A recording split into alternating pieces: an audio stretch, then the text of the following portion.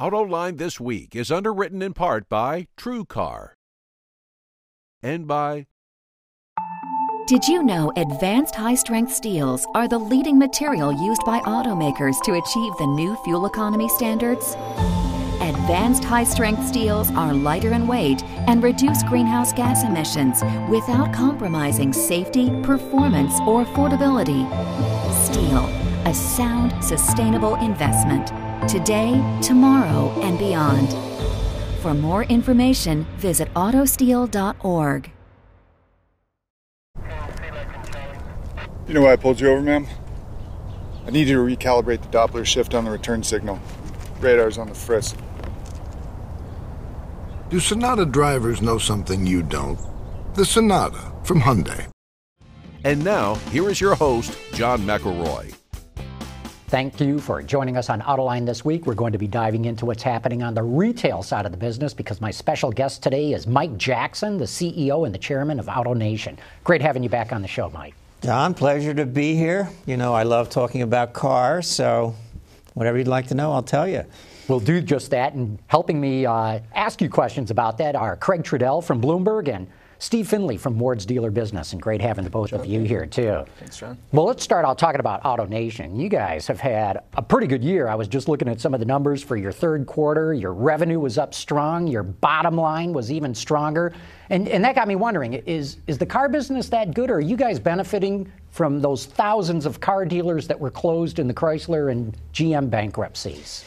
Well, you know, I would describe it this way, John. The U.S. economy is struggling. We have a weak, tepid, anemic recovery underway with very low GDP growth, and the job situation is still brutal out there. But the auto industry is a bright spot. And I would describe it this way. You know, in autos, we had a depression, not a recession, in 08, 09. We had far more demand than sales because financing for vehicles dried up. We couldn't get the Lord above financed in the end of 08 and into 09. But we still had demand for around 13 million units, but could only have a selling rate of around 9.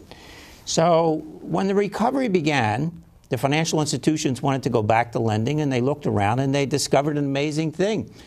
The number one payment in the household was for the car.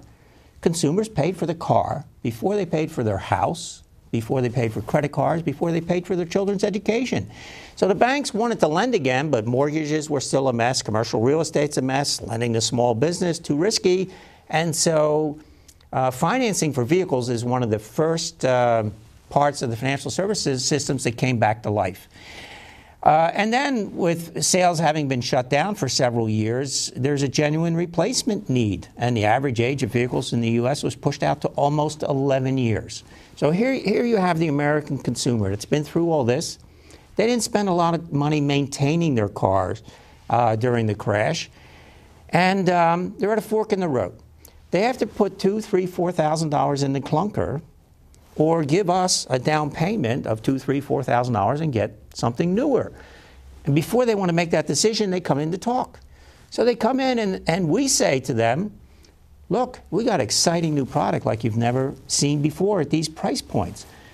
Every manufacturer has great design. Quality is amazing. Innovation. And so the customer's interested. And then we say we also have the great financing. And the last piece of the puzzle was gas prices. Now, gas prices are at record high levels for the past 2 years in history. That I would normally call out as a risk factor for auto sales and very disruptive. This time, though, we have a different proposition for the American consumer. Where in the past we said, well, if you want better fuel economy, you got to buy something really expensive technology, or you have to downsize and go slower. It's a tough sell with Americans. The Americans don't like to go slow or go backwards. We say to them, look, you can have the same size vehicle. It goes just as fast as what you have right now with a 20 to 25 to 30% improvement in fuel efficiency. And the consumer says, voila, deal, I'm buying. And that's driven industry sales this year. It'll be over 14 million, mid-14, but we've gone from lows of selling rates in some months of under 10 And we're on a journey back to a sustainable rate of 16, 17 million units. Well, to your point on fuel economy, why do you suppose hybrid and EV sales are as tepid as they are? Now, this is what's interesting, Steve. 70% of the customers that come into our showrooms want to talk about hybrids. 3% walk out with a hybrid. What scares them away? It's interesting. It's not that they're scared, but this American consumer from 08-09 is very frugal and pragmatic. Kitchen table conversation. What does the technology do for me, and what's the payback? And I can tell you they want their money back for efficiency technology within 2 to 3 years. That's it. When you show them a government study of what they're going to save in 15 years, they don't know who you're talking to. They just, 15 years, they just roll their eyes. Are you crazy? So hybrids and electrical, that's another whole conversation, electric cars. Technical marvels all, the payback is simply too long. So, 5% of the market is green, 5%. Now, what do I mean by green? That means they're willing to make a statement with their pocketbook that does not have an economic rationale in order to make a socially responsible statement. That's 5% of the market. 95% of America is pragmatic, kitchen table. What does the technology do for me, and what's the payback period? And so the alternatives today are traditional drivetrains that dual overhead cams, direct injections, turbos, 8, 9, 10-speed transmissions, and you can get all that money back in 2 to 3 years. And the only thing we ask them to do, and this is a change, is when we talk about engines, in the past we would charge a premium for displacement and number of cylinders. The new consumer says, forget it. Just tell me what it does for me. And oh, by the way, it's 4 cylinders or 6 cylinders? Fine. We see this in Texas. 5 years ago, for us to sell a pickup truck in Texas without a V8 would be trite that. We would be questioning your manhood, what are you, a wimp or something? People needed that big V8. 50, 60% of our pickup trucks in Texas today are 6 cylinders. And we'll be selling 4-cylinder pickup trucks within 5 years. So this is a breakthrough in mindset with the American consumer. So traditional technologies have advanced dramatically, very cost effectively. Hybrids have a trade-off in how the vehicle feels, and electrics are another whole deal, way out there. Mike, I've heard you make an analogy previously to a challenge for the auto dealer that selling a fuel-efficient car is like selling broccoli, whereas the bigger, maybe more of gas guzzlers are like selling donuts. Is that challenge still around, or is that starting to go away now that you're having some of these big pickups that have fewer cylinders, or SUVs even now that are selling? Well, Craig, the whole key was what I first said. We've had the highest sustained price of gasoline in the history of America, well over $3.50, approaching $4 a gallon for 2 years in a row, which has kept the American consumer focused and caring about fuel economy. If gasoline prices go down to $3 a gallon, people won't care. They just don't care. And if $5 a gallon, they care more. And that's just human nature. Because, again, I said to you, 95% of the equation is the payback period.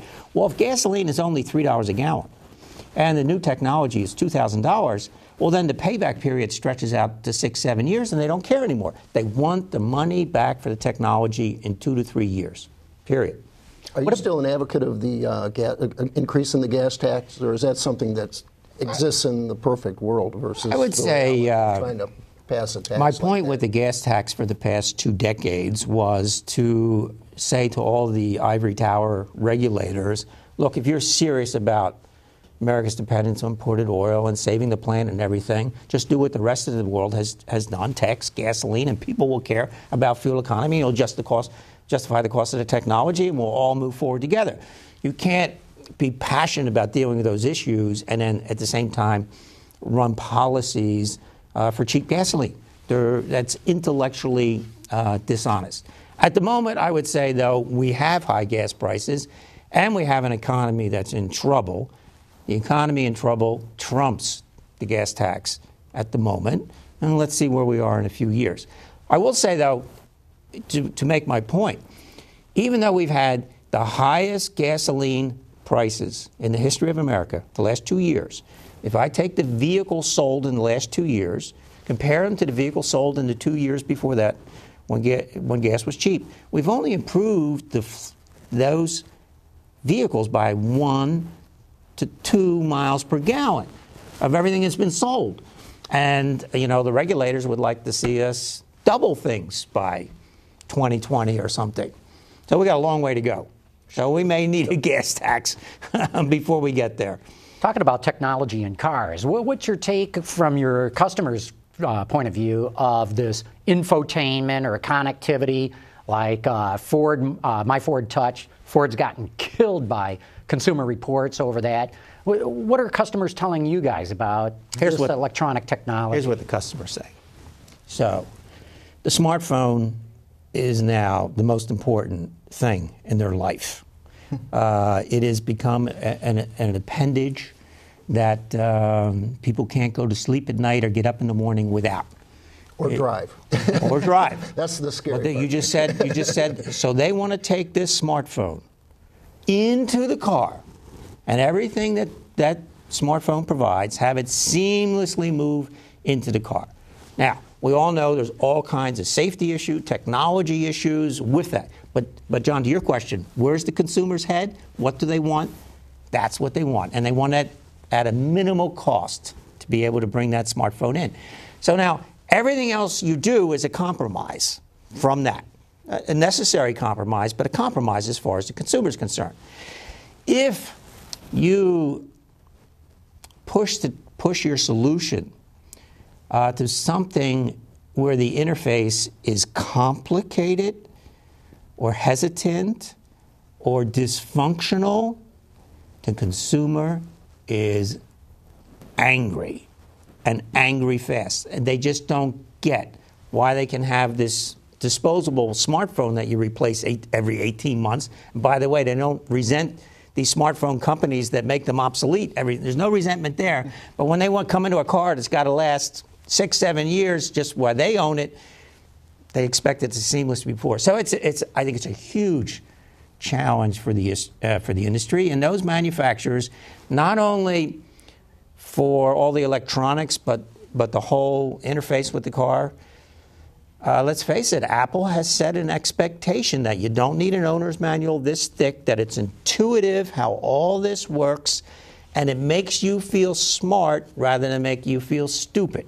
Well, you have to make it more and more advanced, and then you have to make it simpler and simpler, which is very much of a challenge. Tough challenge. But, you know, I would suggest or argue that Ford is getting a bad rap with my Ford and other devices like that because the consumer is bringing in the driver distraction issue when they take that iPhone into their car and they don't hook it up with the system that's available. I would tell you, and I think even Ford would admit this, they tried to leapfrog everybody else, which is admirable. They pushed the envelope. It ended up in the market, not bulletproof. There was a lot of issues around it, and they have to resolve it. And I'm sure they will resolve it. But if you push the envelope on this issue and it doesn't work real well from the beginning, you are really going to get hit on customer satisfaction quick. Does the consumer just want a knob, and are the car makers misguided to have all these touch screens and try to kind of imitate the phone companies when what we're trying to do here, after all, is drive and drive safely from point A to point B? I think sometimes they go too far in moving away from knobs. You know, anytime you can have a solution where you don't have to take your eyes off the road, it's really good. And knobs are very tactile, and if you have like the round mouse and everything, that's great. You know, touch screens, you got to look at the screen to see where you're going to touch. You know, I know that's fancy and everything, but you are driving a car. You can't lose sight of that. And I think, Steve, you said bets. Give the choice, but you have to simplify it. And I think if you find a solution that's a combination of knobs and different things, you'll be fine. One thing that I'm concerned about for the industry, putting all this technology in cars, especially for emissions, safety, and fuel economy, the price keeps going up. I mean, the way I've been tracking it, it looks like car prices on average are going up almost $1,000 a year right now. The average MSRP, the sticker price is over 30 grand. That's too much for most American households. Is this a concern for you on the retail side of the business, as you've got to sell all these things in the future? It's a great concern. The question is very much the added value to the consumer for the increase in price. If you look at the strides that have been made in safety, it's an amazing story. The fatality rate in the U.S. used to be 5 deaths per 100 million miles. We're now almost down to 1 death per 100 million miles. Still too high, but technology has gotten us there. But when you see things like the CAFE requirements of 54 miles per gallon, which is going to push the cost of the vehicle higher much faster than you can justify the return, there is genuine risk that there'll be a disconnect and that industry volumes will fall, economies of scale will be lost. You slow down the turnover of the fleet that's in service in the U.S., you keep in service older, less fuel efficient, dirtier cars longer because you've pushed the price of the new car too far, too fast. So there is real concerns in the industry about the level of requirement, what's it doing for the cost of the vehicle, and will ultimately society be better because regulation pushed the industry selling rate from 16 million to 10? Well, that's an issue. Especially in an economy that you pointed out a couple times already is tepid and has a lot of risks on the horizon. I think you've talked a lot about the fiscal cliff situation coming up and your concern about that. I don't know if you'd want to kind of delve into that. Here's the way I look at the U.S. economy. We had a economic Pearl Harbor in the fall of 2008. Emergency measures were taken that saved the day. Pains me as a Republican libertarian to say that Uncle Sam had to step in with TARP and things like that, but the crisis was so big, Uncle Sam was the only one that could save the day. But from that, though, you needed a vibrant recovery to get people back to work. And we haven't had a vibrant recovery. We had GDP growth of 2.5% in 2010, 1.8% in 2011, and it'll be less than that in 2012. Now, here's the scary thing. That's with the biggest stimulus program in the history of mankind. On the monetary side, interest rates are at zero, have been at zero since the crisis, and the Federal Reserve is saying they're going to keep them at zero into 2015. And they've expanded the Fed's balance sheet from $1 trillion to $1.5 trillion. They're on a march towards $4 trillion. And on the fiscal side, we've had $5 trillion of deficit spending in the last 4 years. So to have those horrible numbers with that kind of stimulus is what's so frightening. If you didn't have the stimulus, you would say, okay, not so good. But it's sort of like if you had somebody who was very fit and had a heart attack, you went into the hospital, and emergency measures saved you, and now you've been on your rehab program for 4 years, including massive steroid shots, and you still can't get out of bed. You're still lying there like this. Eventually, the steroids can kill you. You can't keep doing this. So that's the concern with the economy. And the economy is so not in strong enough shape to take any shock. The fiscal cliff would be a shock. It would immediately put us back into recession. And people are in a period of massive uncertainty with this type of recovery, are looking to Washington, D.C., and they see a dysfunctional city, and it's scary. And so this cloud of uncertainty is a weight on the economy. Well, the patient isn't ready to run the marathon, that's for sure. Let me, Mike, ask you an AutoNation question. For years, people have come up to me periodically and said, you know what the future of auto retailing is? A big box store like a Walmart, and they're going to have cars sold next to each other, different brands. This would be the SUV section of, Dodge, Ford, Chevy, and this would be the small car section. This would be the mid-car section. That's the future of auto retailing. After a while, you say, well, it's not such a new idea, but AutoNation, in some people's mind, was going to fulfill that dream. Why hasn't that dream been fulfilled, or if you want to call it a dream, and why hasn't AutoNation done what people thought it was going to do when it first formed? I would call it a fantasy.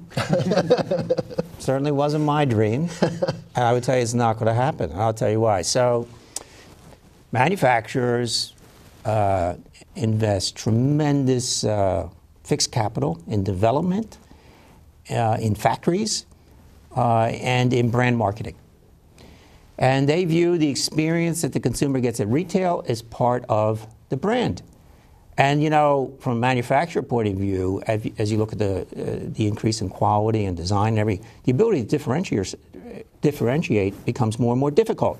So they want a freestanding, exclusive facility. So here's the deal. Manufacturer says to us, listen, you want to sell our Chevys? Give us an exclusive facility. We'll give you a protected territory. And that's the quid pro quo. You could call it with the deal with the devil, but that's the deal. And that's the basis for the industry. It has worked well for the consumer in that our gross margins on the sale of a vehicle is about 7%. And my costs are about 6%. So it's highly efficient for the manufacturer, highly efficient for the consumer. And you show me any other retail system that is efficient with those narrow margins. Plus, I take care of the car. I build the facility to take care of the car for the warranty period. Now, if you ask me what my vision for AutoNation is, I can give you that answer. Yes, what's your vision for AutoNation? Here's what I see. I see this consumer in America today that's been empowered by the digital world and all the devices that come with it. And they love all the freedom and choice that this gives them. It's been transformational in other industries, whether it's books or entertainment or travel. While they love all their choice, they're very impatient. It didn't create more time. It gave them less time. They're busier than ever. And the idea that when it comes time to buy a car or have it cared for, they're going to go backwards a decade or two or a century into a Byzantine process that is mind-boggling and painful is a big disconnect. So we say as a company, we have the ambition, we have the scale, we have the vision to say, how do we embrace this digitally empowered customer and create the ability to interact with that customer whichever way they want and give them high added value and enjoyment every step of the way. And they're in charge every step of the way. Now that's even more ambitious than your first goal, almost more complicated than your first goal, but that's what we as a company are doing. And we're investing heavily in it. Still have tons of work to do, but I'm convinced we'll achieve that goal. Talking about the future of AutoNation, the Chinese keep eyeing this market. In fact, I see a company called Guangzhou Automotive Corporation, GAC, is going to be exhibiting at the Detroit Auto Show. Would AutoNation be interested in getting a Chinese franchise? I will not be a first adopter of a Chinese car. I will not be a first mover on a Chinese car. I'll let somebody else go over the cliff with that. Is it a quality issue? I think it's a quality and safety issue, a sustainability issue. And if our name goes on it, I have to stand behind it, regardless of what ultimately happens. So I don't see any evidence that the Chinese manufacturers have any idea of what the expectations of the American consumers are when it comes to safety, quality, and how you interact with the vehicle and what the content of the vehicle is. And so let somebody else have all the fun. Well, I don't think I'm going to be missing anything. Talking about people entering the market, what about Suzuki leaving the market? Was that surprised. Do you have any Suzuki dealerships? If I do, they were hiding it from me because they know. Listen, here's our brand mix. We love volume domestics. There'll always be a Chevy. There'll always be a Ford. We have Chrysler. We're big with the Asians, the big Asians: Nissan, Toyota, Honda, Hyundai, and we love premium German. Any premium German is a very differentiated product with a very differentiated price. Anything else, they hide from me because I'll tell them to sell it. So if there was a Suzuki left, I'll have to call the office and check, but I don't think so. Real quick, we're down to the last minute here. Besides the premium Germans, you've got a lot of Lexus stores too.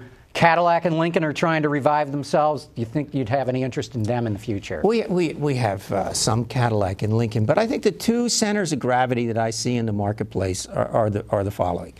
In the volume market, the American consumer today is able to get what basically used to be a luxury car today in the volume market. If you look at the quality of the design, the vehicle, the content, the innovation, that's a luxury car. And here's the insight. The consumer is very comfortable that it's a Ford or a Chevy or a Toyota. And then the other center of gravity is the premium luxury from the Germans. Unbelievable differentiated vehicle with an unbelievable different. Those are the two centers of gravity. In between is a no man's land where it's tough. It's tough. You either got to run towards the Germans or face up to what the volume market's doing. And with that, we're going to have to wrap it up. Mike Jackson, thanks so much for coming in. Chairman and CEO of AutoNation. Craig Trudell, Steve Finley as well. I want to thank you, and I want to thank all of you, too, for having tuned into AutoLine this week. AutoLine This Week is underwritten in part by TrueCar and by... Did you know advanced high-strength steels are the leading material used by automakers to achieve the new fuel economy standards? Advanced high-strength steels are lighter in weight and reduce greenhouse gas emissions without compromising safety, performance, or affordability. Steel, a sound, sustainable investment. Today, tomorrow, and beyond. For more information, visit autosteel.org. Why? Because plants need water to grow. Because baseball's played in the summer. Oxygen and hydrogen. Because I forgot to get a receipt. Why? Why not? Why? Why don't you go ask your dad? Do Sonata drivers know something you don't? The Sonata from Hyundai.